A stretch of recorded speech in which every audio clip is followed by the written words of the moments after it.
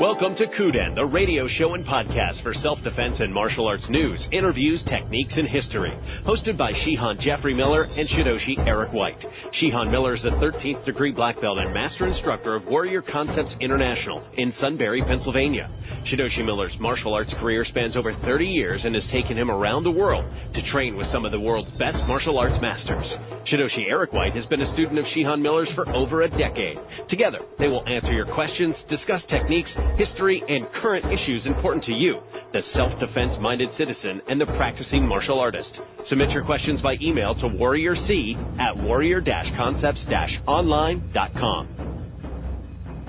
Hello, everyone. Welcome to KUDEN. We're so glad you could join us today. I'm Eric White, joined by Jeffrey Miller, and we've got a couple great topics to dive right into for this episode. There's some really cool new activities starting up if you're in the area of the dojo in Pennsylvania that I know Mr. Miller's going to give us a lot more detail about that new program that's coming up. I'm excited to hear more about it, too. And just if you're not in the area, some of the information you can glean from our discussion today on how you can kind of get started with, some kind of changes that will affect your health. We'll also want to talk about some survival skills and not just, fighting survival skills, as so often conversations tend to revolve around, but as you know in the news lately, we're hearing lots about a couple of natural disasters that have occurred in the United States here, and one that's about to occur. And so how can you be best prepared? Because often these things happen, and we realize, well, maybe we're not so prepared. So a couple of good topics to get into today. How are you doing, sir? I am well. And you know what? Every time I listen to that intro, something else pops up. And I know we talked about this way, way back in the day, but something I want to preempt with because, as you know, Jeff Brown, our guest from last episode, stepped away from the Bujinkan. He wanted to concentrate on other areas of training and not just like the DTAC stuff he's working on and those things for his own program, but also he just got certified in first aid and CPR and a bunch of other things that he's doing on, just with personal training and all that. And he's really backed away from social media.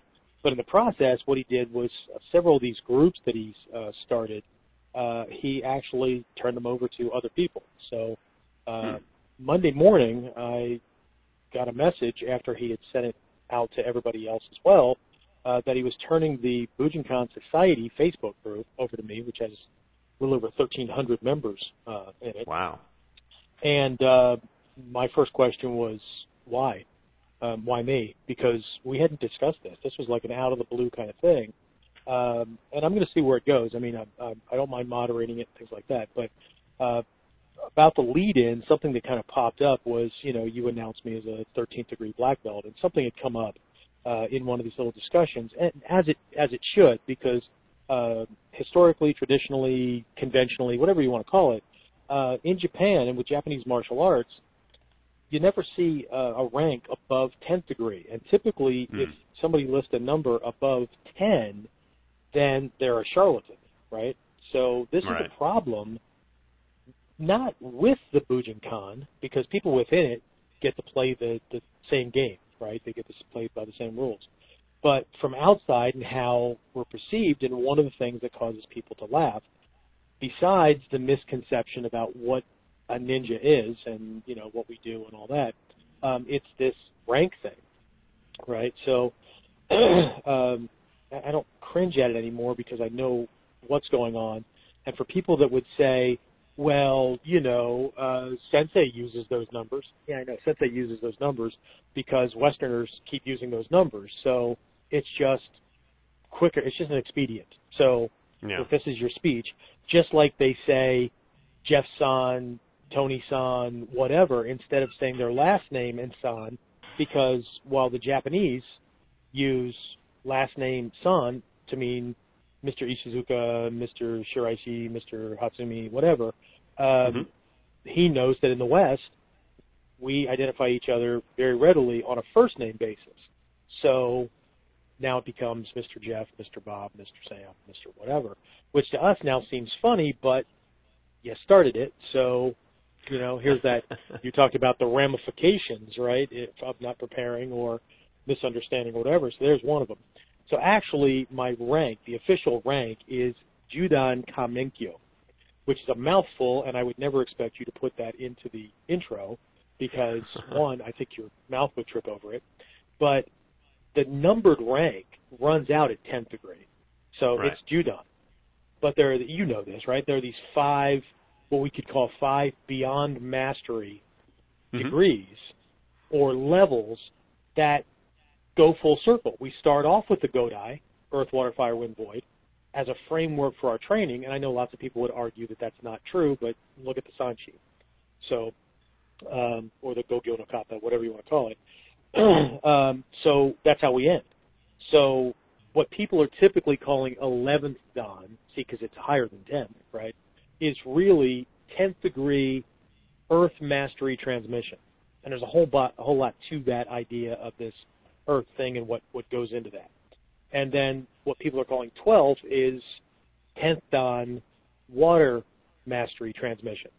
And then fire, then wind. So, so technically there's 2 more levels for me to go, unless Hatsumi Sensei creates 5 more like he did when we ran out at 10th Dan. Because when I first started, the ranking system ran out at 5th. And then we had all these upper dans running around, and so he added 6 to 10. And then we had all these people getting promoted to 8th, 9th, 10th degree. And then we had all these people running around, right? And he gets the idea that the psychology that human beings need to see progress. Otherwise, they'll rest on their laurels, and eventually they'll suck because they stop practicing, right? So then he added these other 5. And now there aren't more degrees. There are now these titles, right, where somebody is a Yushu Shihan and all these things, right? So if nothing else, Hatsumi Sensei understands how to stroke the egos of those who need their egos stroked. And this is not a good thing or a bad thing. It's an expedient, right? It's in the wind realm, we would call that, or the one section on the module, we would call that expedient means or expedient actions, right? So it's something done to produce the desired result. And if that means that you need to play into someone's needs to get them to stay with the training longer so they get better in spite of themselves and their own filters, then you do that thing. Because not many people would have stuck around like they didn't originally when Hatsumi Sensei and our teachers early on actually were willing to look at us in the face and say things like I've said to you. I will lie to you. I will show you flawed techniques to see if you're paying attention, to see if you're critically paying attention to why something works, or if you're just trying to be a blind disciple and you're just going to learn it because the teacher said that's the official thing, right? So anyway, so I'm not really a 13th degree, right? It's it is what it is. You can use whatever title. Some people have called me some pretty bad titles. But anyway, it's really 10th degree fire transmission kind of thing, right? So anyway, that's for the people that get a little willy about, that's not what it is, because this is an open martial arts and self-defense podcast, not strictly limited to Ninjutsu and Bujinkan. So I wanted to make sure that people got that perspective that it's ultimately all 10th Dan, but there are these phases beyond, or that happen at this level. So what kind of training do 10th Dans do? Well, here are these, areas of training. So how about that? That's cool. No, that's some good background and insight on that, and glad you pointed that out. So we've got a couple things to start off with. Before the call, you were talking to me about this new program you just fired up. I think it's called Warrior Fit. I'd love to hear more about that. Yeah. So, I had that accident a bunch of years ago, and I had some major spine damage and nerve damage and all that. And so the medications they gave me for this stuff really caused the pounds to just pack on. So, and at a certain point, see, at least you have an excuse. I just like to eat. Well, I'd like to say that, but people look at me and they go, "Is that seriously? That's all you eat?" And I have to look at them and go, I only look like I eat a lot. I really don't, right?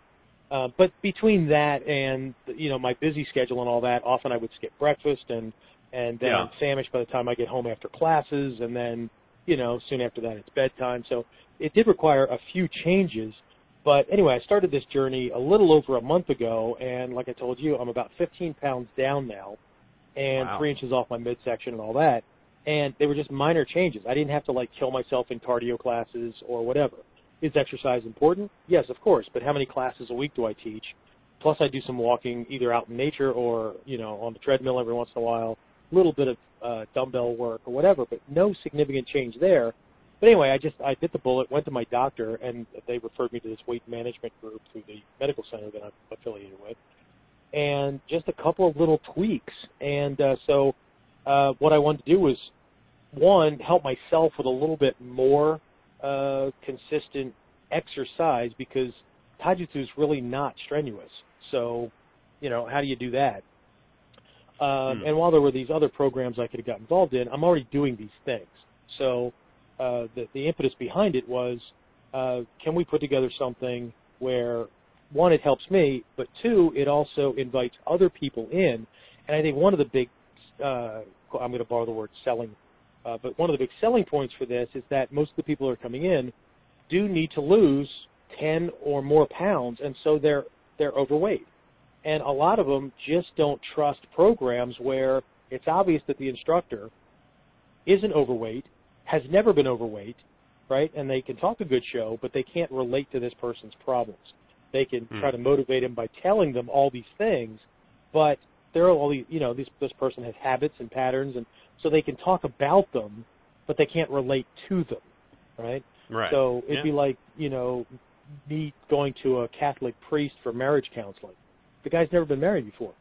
So while he may have things to tell me and best practices and all that, he can't relate, right? So not that I'm going to anything like that, but it's that kind of analogy, right? Or going to somebody who fixes bikes because, well, he's kind of a mechanic, but I want him to fix my, my Learjet or my, whatever. So it's just backwards, right? So we threw that in, and I'm a day or two away from, we're going to do a combined weekend here coming up, where we're going to be doing a wilderness survival seminar on one day, and we haven't done one of those in quite a while. And the other day we're doing a combat handgun level 2. So that involves more drawn fire, more double tapping, movement while shooting, and maintaining muzzle alignment with the target, those kind of things, right? So we're growing past the basics. And, so we're going to do something like that. And then for the wilderness survival thing, we're going to tie that in with a webinar where stuff that you learned in the dojo, right? That initial 9 steps to effective emergency survival that we have. That's what it's going to be on. So we're going to go down through these 9 areas. And the cool thing about that program is it's designed so that one part of it, every phase of every one of those 9 phases or areas, one part of it is very logical, right? Like we could call it general awareness, right? But there's another part that goes with it mirrored that's very right brain that might be operating in panic mode as you're trying to clear your head. So the right brain side just has questions that are very natural that come up. So, general awareness, about the situation, right? So the first question that comes to mind after you've been shaken is, what? What happened, right? So you get your head wrapped around that kind of thing, and then the next stage, and I'm not going to go through the 9 on this call, but the next one is to make a decision. So that's the logical side, right? Well, what kind of decision? Well, do people know where I am? And chances are, I'm in a plane that's been tracked from, airport or whatever, so people are on their way, right? So I'm going to stay, right? I need to go away from danger just in case the plane hasn't completely, isn't engulfed in flames. And I guess if it were that way, I'd be dead anyway. But do I need to just move slightly so that the group or the party's not in danger? Or am I out for a weekend just training? We go out for a wilderness survival seminar, and everybody knows where we are, but they don't expect us back until Sunday night, right? And here it is Friday night, and suddenly something happened. Nobody's going to even realize that we're missing or in trouble for another 2 days, right? So now do I need to move? Do I need to head out, right? So The logical phase is to make a decision about what do I do, right? Well, the tie-in to that is, okay, what's next? What do I do? Okay, so what happened is followed by what's next, and then the next phase, and this is where I'm going to stop for this one, is if you decide whether you decide to stay or whether you decide to move, we need to take stock of what we have, right? So what kind of equipment do we have, clothing that might have been in luggage or whatever, before we have to go primitive to find water or food or clothing or, materials to build shelters or whatever. So that phase, logically, is called usable aids on hand. So you take inventory, okay? But the right brain question is, what's here, right? What do I have, okay? So it allows us to do this parallel training or a parallel mindset down through, so that not only do we learn the phases to go through for successful survival, but also the most logical or most natural question that pops up that we should be asking and getting answered before we go on to the next phase.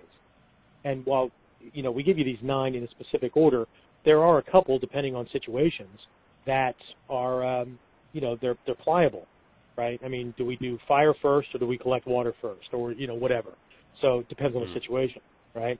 And then we're also going to break that down and look at three completely different areas where you're training in the same skills, or you want to have skills for them, but the skill itself has to change with the situation.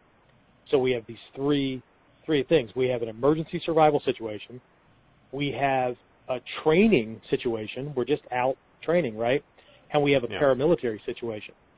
So just something as simple as shelter building or fire building, how does that get changed, and what are the major considerations you have besides camouflage or whatever when you are building a fire?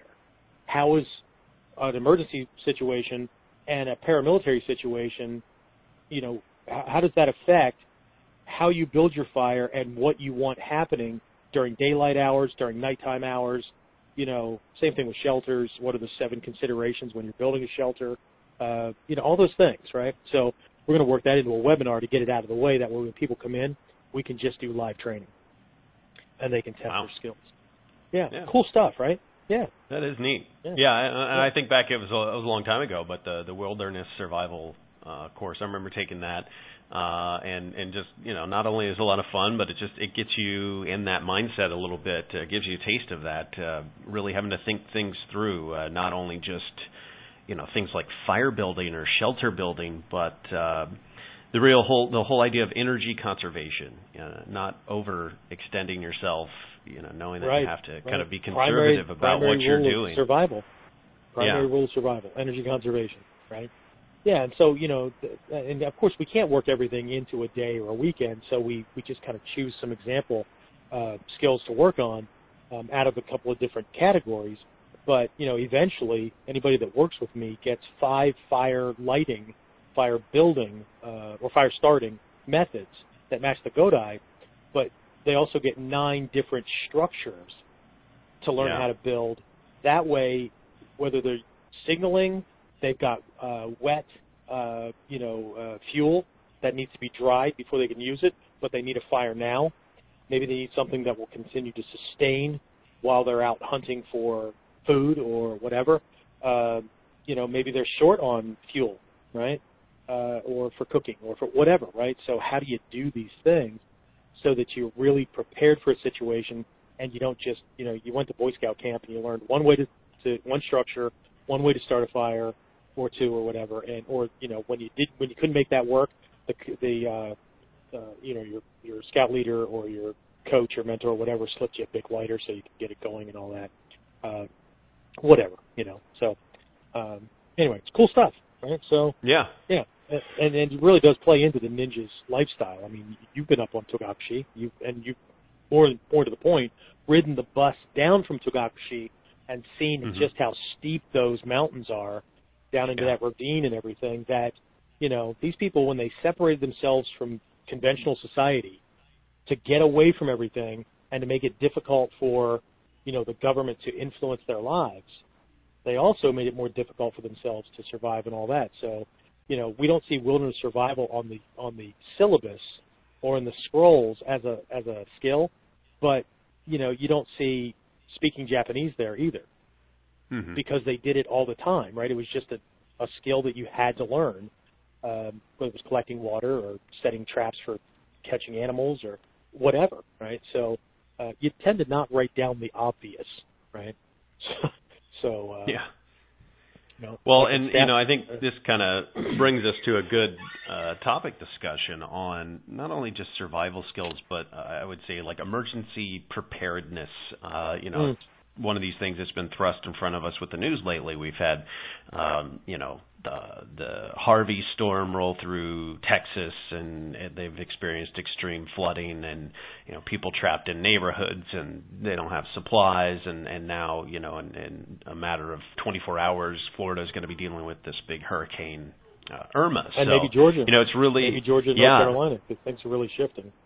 Right, and so it's really on people's minds, and if, with social media, people are seeing video come out of not just the storms, but also, I saw some video about a group of individuals who stayed behind in the Houston area and are trying to protect their neighborhood essentially from people who are trying to loot.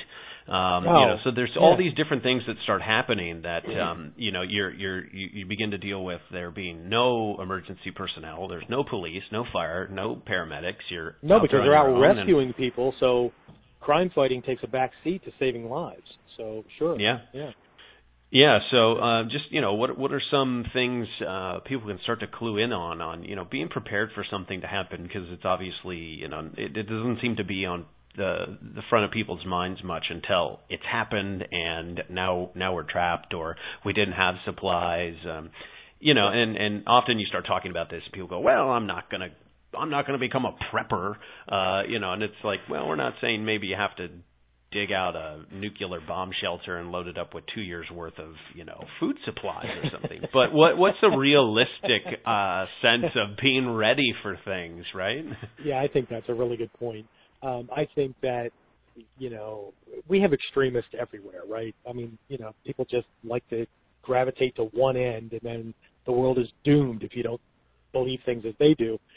And while, we have a picture of preppers, right, living out in the woods with their families and wearing camouflage and, talking to you like this, whatever, right? A lot. There's many phases and degrees to the people that are involved in that kind of thing.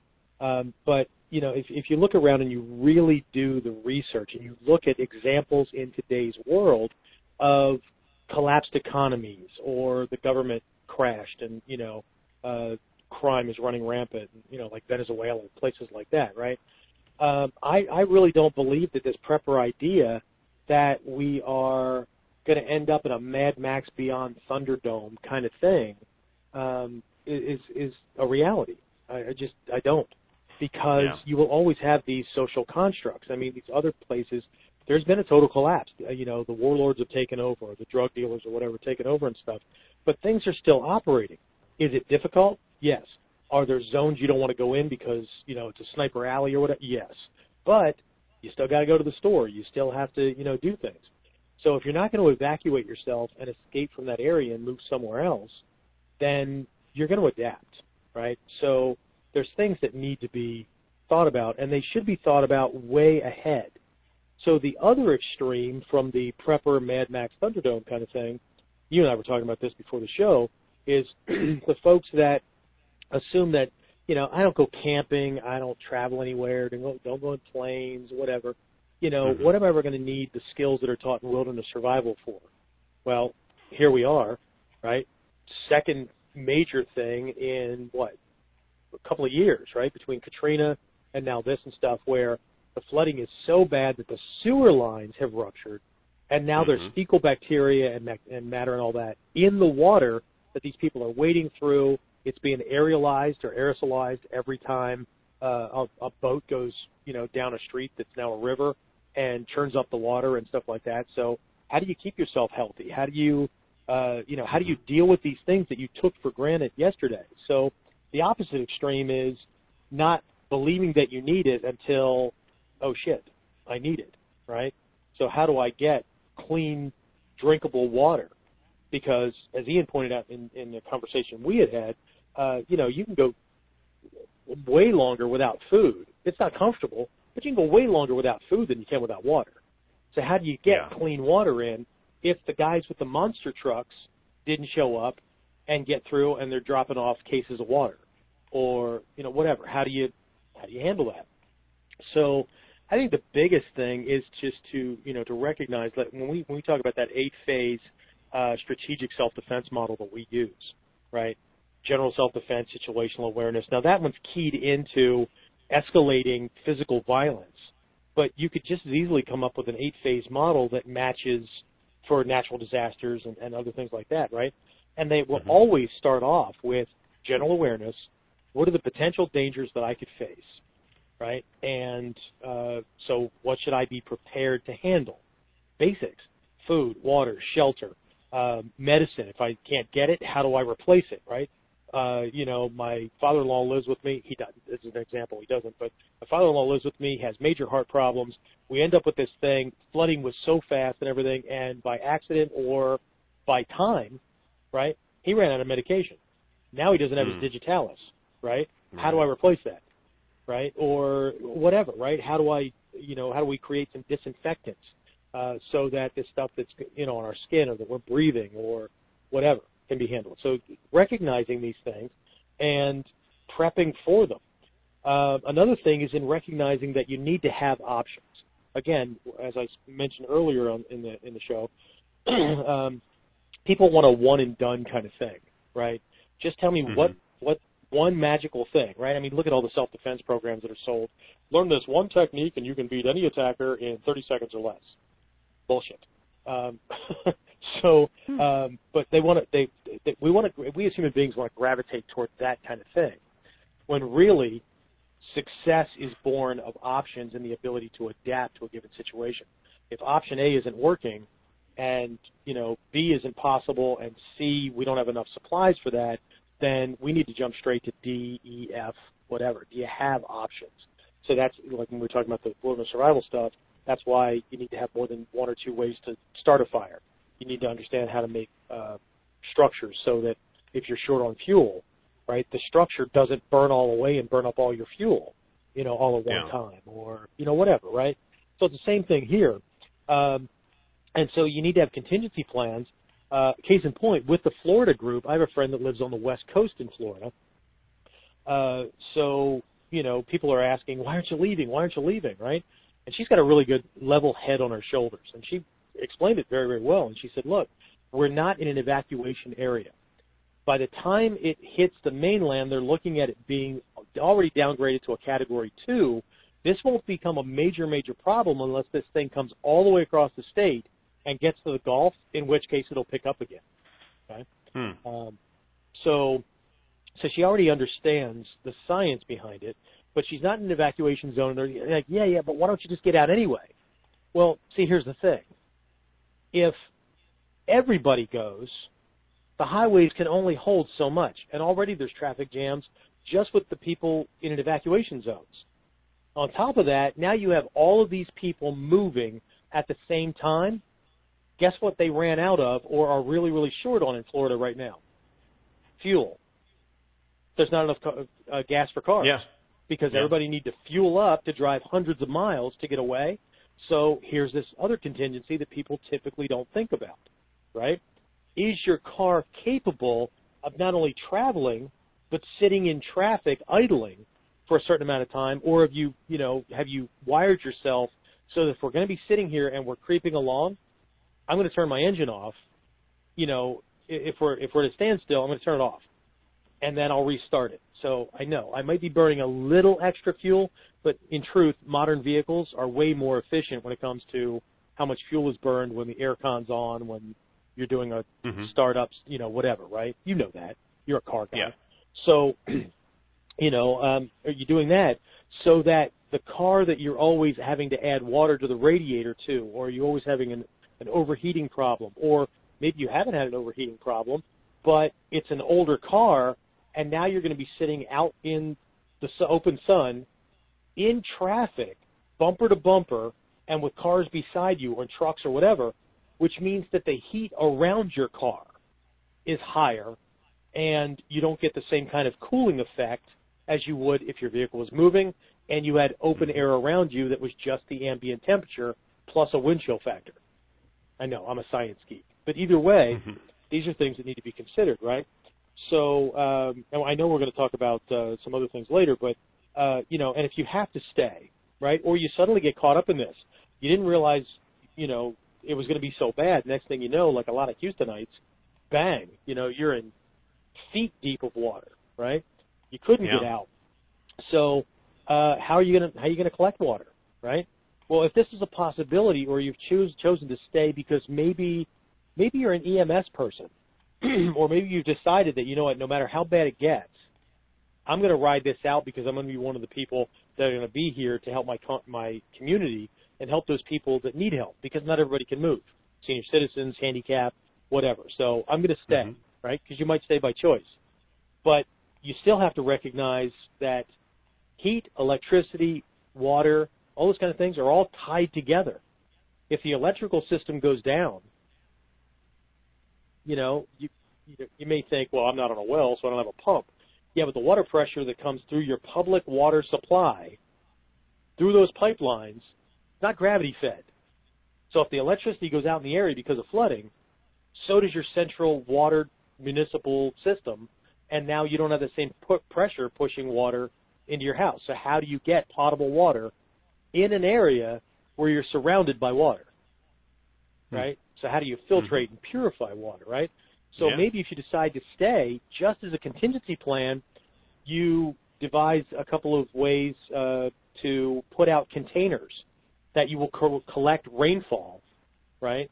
Which means it's not going to need to be filtered or taken care of more than maybe just some extra boiling to make sure, but, it's going to be out there. But then people would say, well, what about high winds? Well, you take high winds into consideration.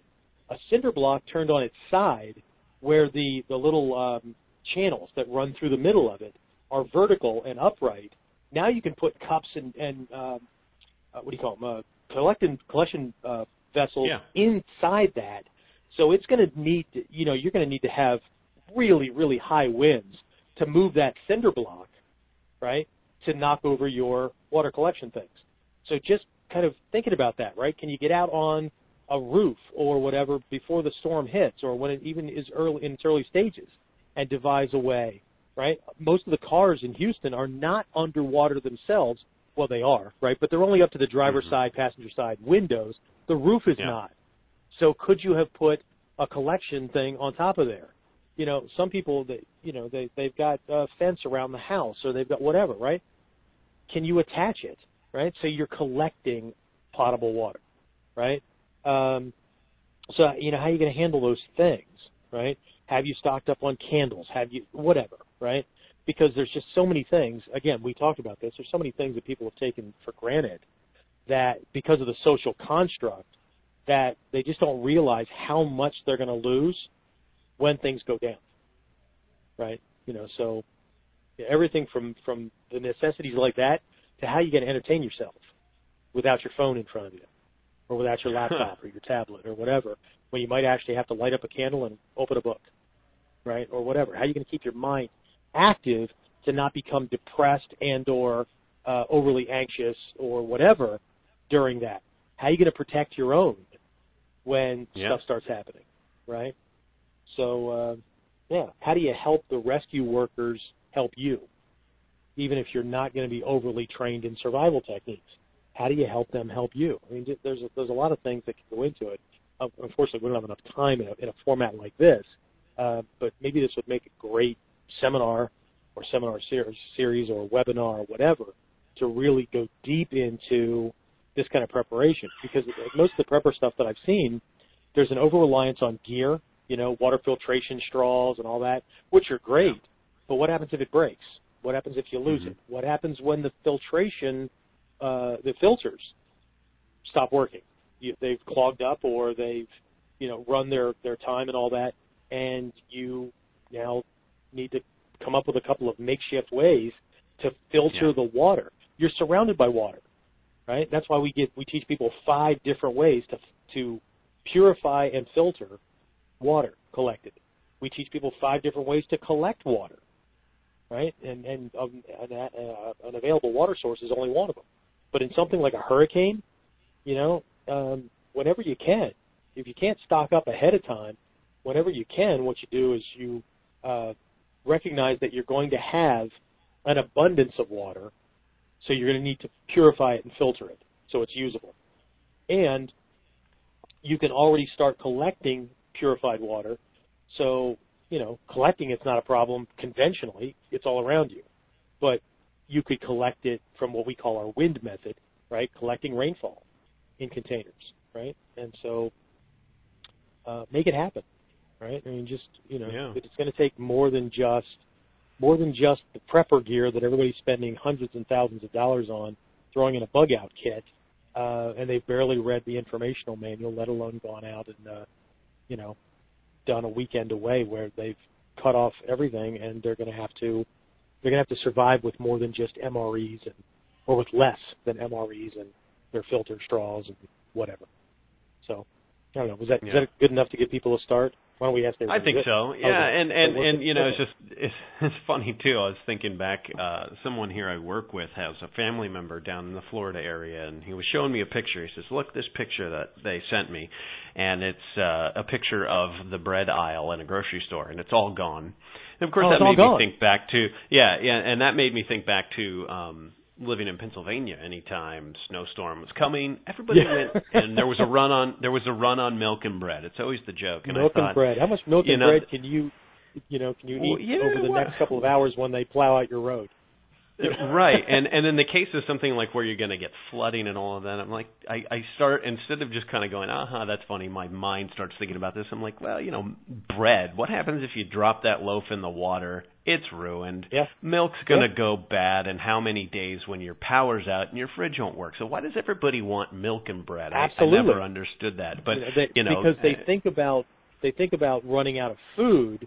They don't think of their food going bad when the electricity goes off and they lose all that food they've stocked up on. Right. So they only think superficially.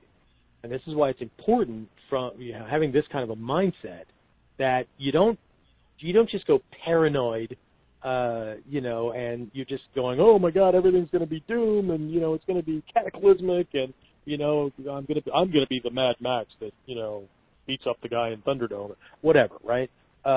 It's not that extreme, but at the same time, it's not just milk and bread either, right? Yeah. So, having a couple of candles, you can at least cook things, even if you're just, making s'mores and doing the marshmallow thing, or you can heat up a can of food in the can, just open the top and make a little rack and put that over. I mean, they do it in buffets and at big events all the time. They're called little sterno packs. And that flame's not any hotter than with having a candle or 3 right under there. And these little votive things, either the high ones or the little ones that are in little tin or aluminum pans, right, the little flat ones, they cost almost nothing, right? And you could stock up on those things, or just get some butane things. Get those little butane canisters that attach to smaller, like the lanterns or whatever. Now you got a gas supply, but eventually it's going to run out. So, what are your contingency plans, and what are your contingency plans for your contingency plans? Having a broad base of options guarantees success. Well, as long as you didn't die in the process, right? I mean, then no worries. I make a joke about this, right? And speaking of jokes, and I'm not making light of Houston or anything like this. My thoughts are with those folks. I've got friends down there and all that, right, in East Texas and things, and I just, hope for the best for everybody. But somebody had thrown this joke out on Facebook, and I had to laugh. It was just one of these things that, with Irma coming in so close to Harvey being over, right, does this make anybody think of the wife who comes storming in because she doesn't think she can trust her husband to get the job done right? Yeah, Irma, Harvey. Anyway, so Harvey, you're doing it wrong. Yeah, doing it all wrong. Let me show you how it's done. This is the way I wanted it done. Anyway, no, it's all cool. But so just some forethought and better planning without being, one extreme or the other, And the big thing is in options and considering the social thing, right? And if you can answer the question, what if I lost power, what else would I lose? And when I lose that, I have more than just lost power, And anybody that's ever lost power in the summertime and their air con went out, they get it, that these creature comforts that we rely on and often prefer, a lot of them are just going to go away, right? And then on top of that, if you're not living alone, you have the possible anxiety and panic and or anger or whatever coming from family members. God help you if you have kids and the power goes out and the cell system goes down and they can't recharge their batteries on their cell phones. Whatever will they do? Yeah, that's the crisis. Well, see, our prepping in our family is our kids have a limitation on how long in a given day they can use it. It's 30 minutes to an hour, by the way. And then we play board games or other things with them on a regular basis. We've helped them find niches or genres of reading and topics that they like to read.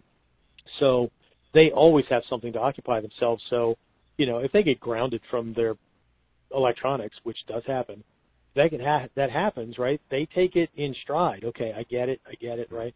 And they can fill their time. So I'm not going to have as much problem with my teenagers if the power and the cell system and their phones die as somebody who just hasn't given that consideration, or even worse, the person who gave their kids those things so they don't have to interact with them themselves, or because they don't want to have to deal with the kid's attitude because he doesn't have this luxury, right, or brain drain or whatever. So, the main point of my main answer more succinctly is prepare before you need to think you need to prepare, right? Already have that mindset and the ability to assess and take action with contingency plans. So. Right. Yeah, and having lots of options and just cultivating a mind that can be resourceful, because in any given situation and something can happen, you just don't know what's going to be at your disposal to try to use. Right. I think being but you able can to think be about what resourceful. you would have. One of the warnings I give to preppers all the time is don't tell people that you stockpile food. Don't tell people that you stockpile ammo. Don't go bragging about all this stuff. Right? Are you prepping for them, or are you prepping to be the local convenience store when the local convenience store and the grocery stores run out of stuff, and everybody in the neighborhood knows that you have stuff? Because now you're going to have to defend. Now you've created a situation where you have to defend your homestead, where if you just kept your mouth shut, right, and then you were able to help should help be needed by choice, right, you wouldn't be a target. You wouldn't be painting a target on yourself by self-identification, right? It's like not identifying yourself as this high-ranking martial artist. I chuckle and, people know what I do, but I don't have nearly the same kind of problems with drunks on a Saturday night as the guy that goes, hey, I just got my 15th degree black belt, and hey, let's celebrate. And really? For everybody in the room that's going to try to see what you know, right? Okay, let's go there, big guy. Anyway. So, that's my thing. Just prepare before you need to prepare, right? Yeah. Because if you prepare when everybody else is preparing, you're going to get stuck in traffic jams because everybody's going at the same time. You're going to be run the risk of running out of fuel because everybody else beat you to the gas station, right? You're going to, everything's a lottery draw. Did you get the milk and bread at the store before all the shelves got cleaned out, right? Or did you get there late? Right? I'm going to run down there. I know the floods happened and all that. And you walk right into a looting situation, and now you're a target because they don't want you to be able to identify them. So, all these are considerations that go in the general awareness phase, because you can't prepare until you answer those questions. What will I need to know when I need to know? Yeah. As Hatsumi-sensei has said over and over again, if you don't know what you need to know when you need to know it, you will die. And that's called universal justice. I know we don't like to believe in that. Human beings are constantly against nature and, universal justice or whatever. But it is what it is. Well, we've got a couple of minutes left if we want to open this up for any kind of Q&A here at the end. I know we've got a couple people on the webcast side. Yeah. So now's the time to ask questions. We even have somebody joining us from North Carolina. North Carolina. That's what kind of preparations are you seeing happening down there? Well, not much of anything. There's people buying generators like crazy, and this one guy bought a generator from the Lowe's, and I said, what are you going to do with it, you know? He says, well, it's for the storm. And I said, well, that's great. It's for the storm, but what are you going to put in your house? He said, I'm going to put it in his garage. Right. I said, I don't think that's a smart idea. He says, why not? You know, you've heard of carbon monoxide, right? He said, yeah, well, you want to kill yourself? Keep the darn thing inside unless you get someone to ventilate it outside. Well, and if everything floods, it's not going to operate. So, yeah. So unless you're going to mount that on a roof, or put it on the second floor in your house. Then I asked him, you know how to hook it up? He says, no. Well, how do you think you make it? If you got it working, how do you think you use it? You don't hook it up to your electrical system. You never thought about that. You never thought about getting an electrician or talking to someone, you know, to get up several things, sensors that will connect. Kick the generator on and start it up when the electricity goes out. That way it will have an even flow of electricity throughout your house. Right. Yeah. So he bought it. He said he's going to take it back. Way to go, Aaron! You just lost Walmart a sale or wherever he did. Yeah. Right. So, well, but that's that's the thing. People want this quick fix, but they haven't thought it through. Yeah. And then I kind of spoiled it. Even if you do have a generator, you know, like I said, you know, in Florida, gasoline's at a premium now. I mean, they're out. You know, they're just there's very few places that have fuel left. So what happens when your 5-gallon can of gas runs out?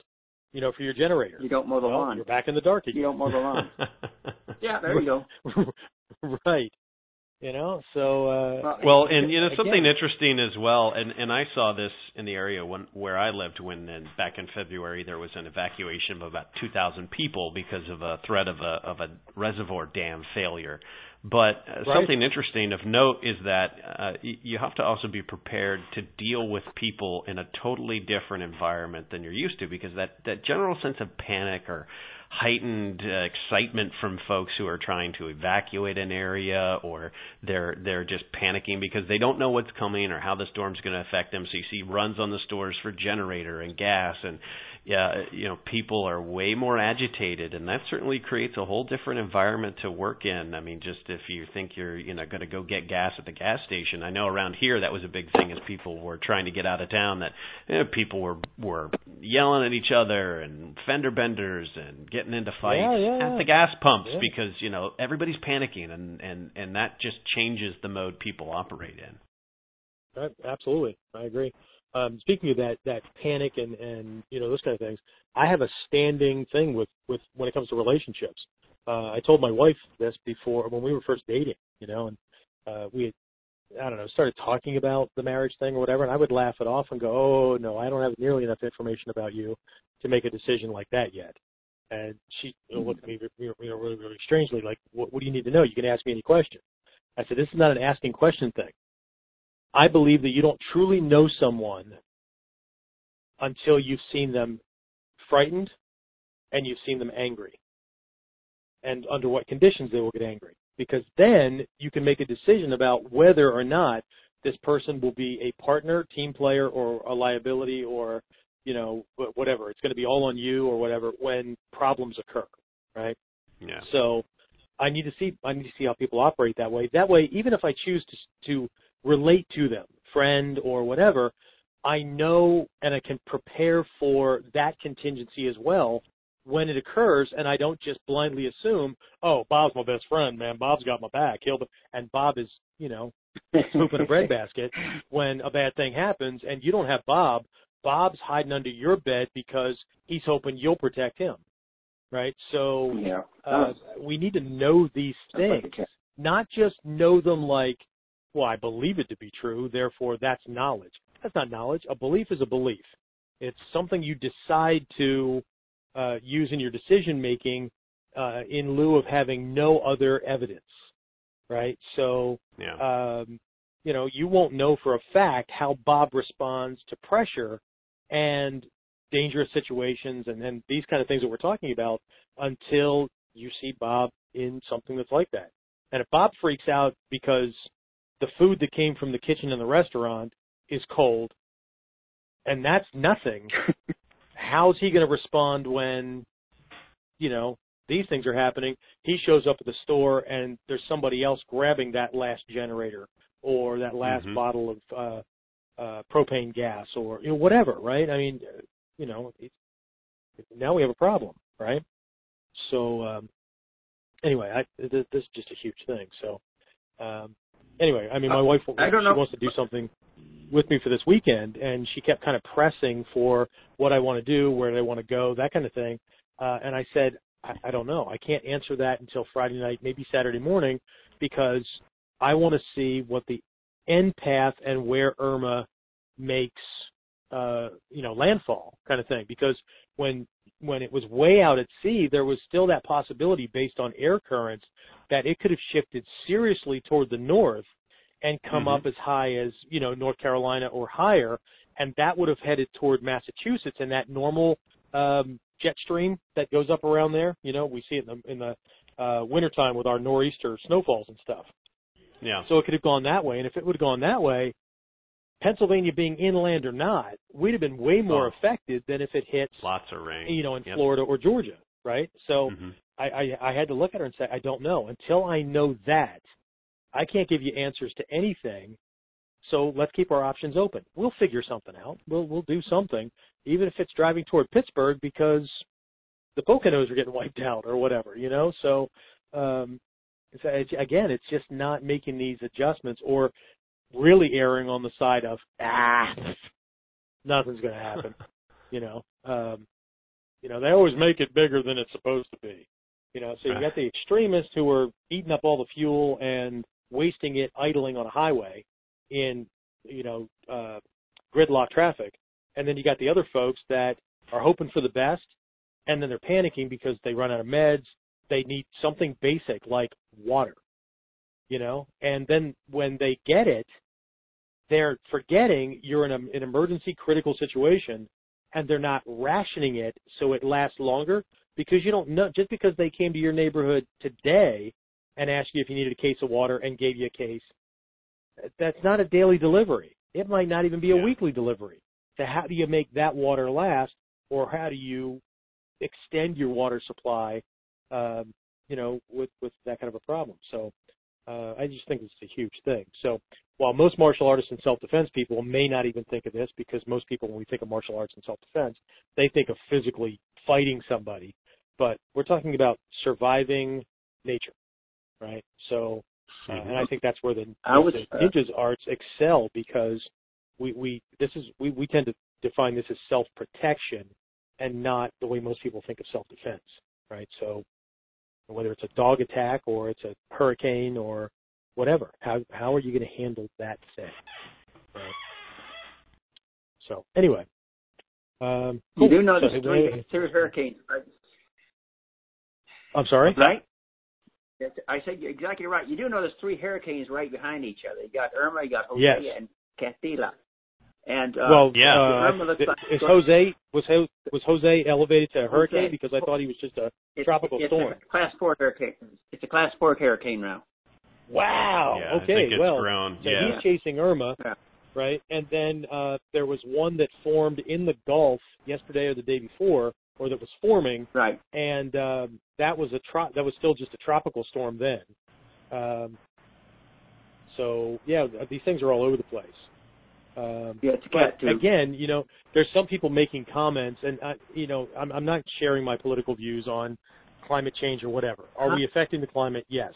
Does climate change occur? Yes, because when I was growing up in the 70s, all the scientific things that were coming out in the news and all that were about a coming ice age, because the temperatures were cooler than normal. Mm-hmm. And now they're warmer, so, the sun's going to bake us alive and all that.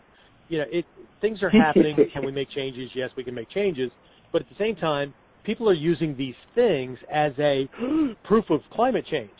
No. See, we schedule our cruise during this time of the year because it's cheaper, but it's cheaper because it's hurricane season. You know? Yeah. Heard people complaining about the hot weather in July. Oh, my God, climate change. It's July in Pennsylvania. Shut up. You know, when was the last time it was this hot? Let's see. Last July? You know, it's amazing how, you know, people will do a snapshot of something and make that a global thing.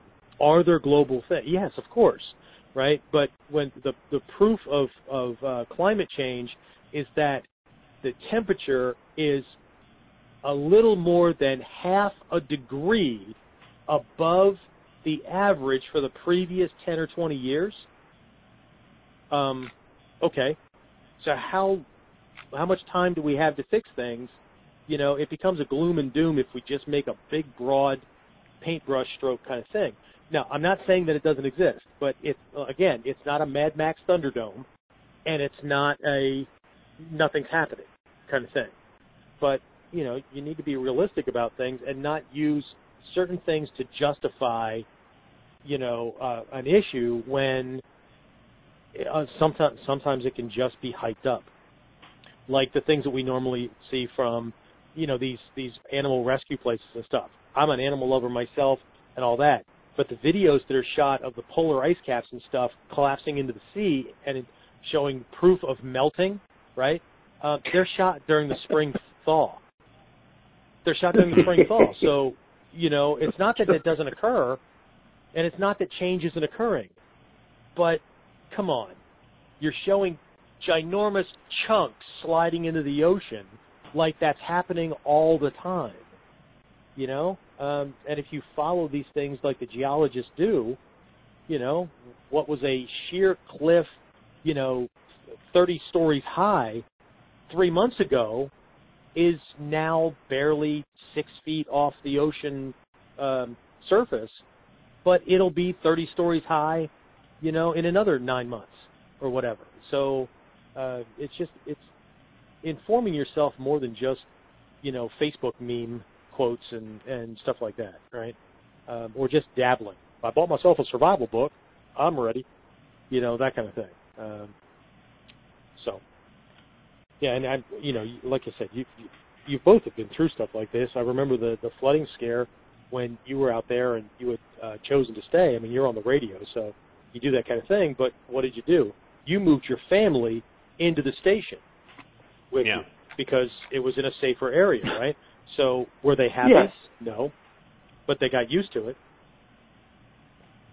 You know, so yeah, and you know, it allowed me to have them where I could help them rather than kind of just spread them to the winds and hope they get somewhere.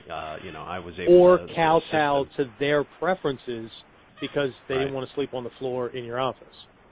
Okay? Yeah. So you're either going to protect them, or you're so worried about what Honey's going to say that you know, you're just not effective no matter how much training you have. So, you know, it's not about being an arrogant prick. It's about making the right decision based on the information you have.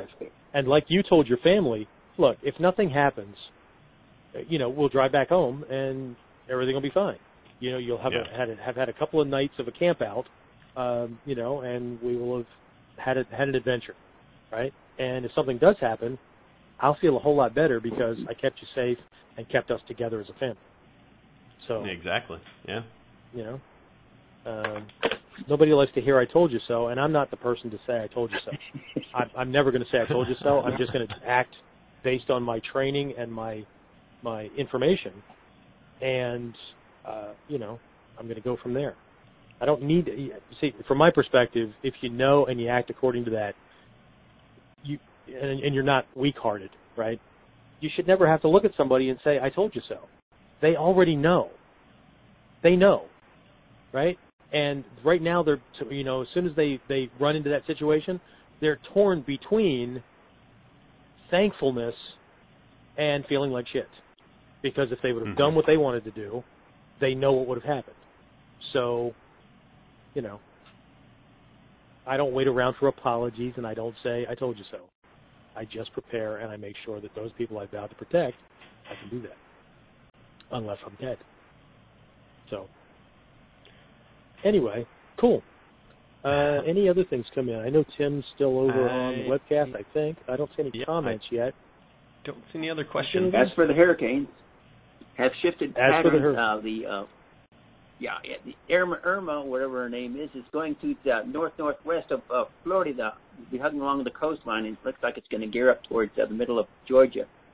Georgia. Yeah, see, there's Jose is currently turning northwest by north, and it should hug along the coast.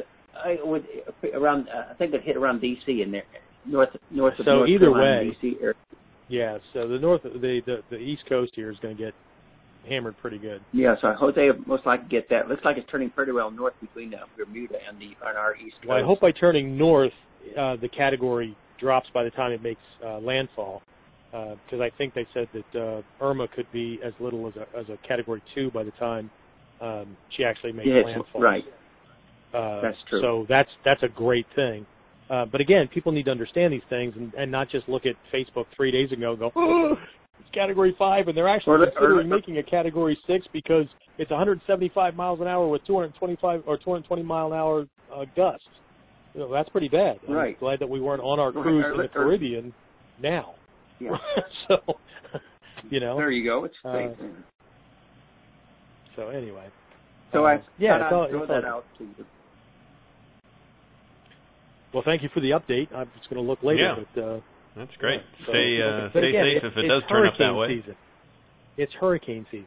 So, you know, it is what it is, right? That this time of year is known as hurricane season. Ask any cruise line. Okay? Yeah, you can get a great rate on a cruise. Let's go to Bermuda. And we do. We do, right? Last time we were on a cruise, the storm chased us, and we had a great time. And by the time we were going back, I think it rained one day. But we weren't rocked around or anything because of the way those ships are made. You'd need the Poseidon Adventure to do one of these things, or some other thing that I won't mention because I don't like to jinx the world or give other people ideas for being stupid. But you know, it is what it is, right? And the seas would have to be horrendous. It's not like we're going to be on one of these little fishing trawlers, you know, like in what was that one storm movie, The Greatest Storm, or something like that, right? We're not going to be a cruise ship just isn't thrown around that same way, like Navy ships and carriers. Will they rock? Yep. Will you get sick? Probably. But you know, but at the same time, you know, the cruise lines don't want to lose their ships and people, and they don't want to put people at risk. So any ships that were leaving out of Florida this weekend, those cruises were canceled this previous week, right? And then as we get closer to ours, which is the first week of October, you know, we'll have to see what that happens. But my wife and I are already discussing contingency for, okay, what do we do with the kids? We're going to get a refund, but what do we do with the kids, right? Probably won't be for a full week because we won't need all that travel time. But, you know, do we still do this thing? And then if the cruise is still on, we won't get a refund if it's on. So if we still do that, what will our contingency plan be if the excursions in Turks and Caicos, which was just hammered yesterday or last night, right? If those things are not restored and functional by the time we, you know, make port call, right? What will we do? We will come up with a contingency plan, right? Because while we don't want to lose $4,000, and we still want to do that, what will we do? I think I'm still more adaptable than my wife because she's like, oh, what are we going to do if we can't get, you know, go do these cool excursions? There's a lot of stuff that goes on these ships. If you've ever been on one, oh my freaking God, you know. So I'm sure we'll think of something, or the cruise line will think of something, right? They don't want to lose money from cancellations and all that kind of stuff. So, you know, and so it's all good. But see, we're 4 weeks out from our cruise date, and we know that these things are going on, and we're watching. So we're making contingency plans 4 weeks out, not 3 days before when we get the phone call that your cruise has been canceled. Oh, great. I took the week off of work. Now, you know, the kids are looking forward to this. So what can we put in that's going to be, you know, about the same cool factor, that we're not going to have, that big of an issue. So I just think that's what's missing for a lot of folks, just like abdicating their martial arts training. They go in and they just learn whatever the teacher wants to teach, but they've never really thought about what scares them. And if they haven't made that the thing that they want to be able to solve. They haven't seen it as a problem solution paradigm. So when I'm in here learning this, how does this relate to the problems I'm terrified of and want to be able to handle? Because if you're terrified of just somebody punching you in the face, and that's where your idea of self-defense stops, then I highly suggest that you go out and let somebody punch you in the face so you can see that, yeah, it hurts, but it's not going to kill you, right? There are things that are way worse than that. I get it. People have their own elevation or, level of tolerance, but, we need to think about these things. So one of the assignments I gave my platinum guys, my online students, this past week, I think it was the intermediate Tuesday group, I said, start with this in mind first. Make a list of things that bother you, that you're not sure that you can handle or handle well enough or whatever, right? Don't just wait for me to teach you the next lesson. What is it that you need solved? If it's wilderness survival, if it's certain skills within that realm, make it that. If it's defensive combat handgun or some aspect within that, write that down. If it's, multiple attacker scenarios, be specific with it and what you envision a bad one being, or if it's nice to write these things down. And then when I say, anybody have any questions? Yeah, everybody should have a question, right? Because you have something to operate from. You're not just waiting for me to teach a lesson, and once I taught one, okay, I'm good. Control your training.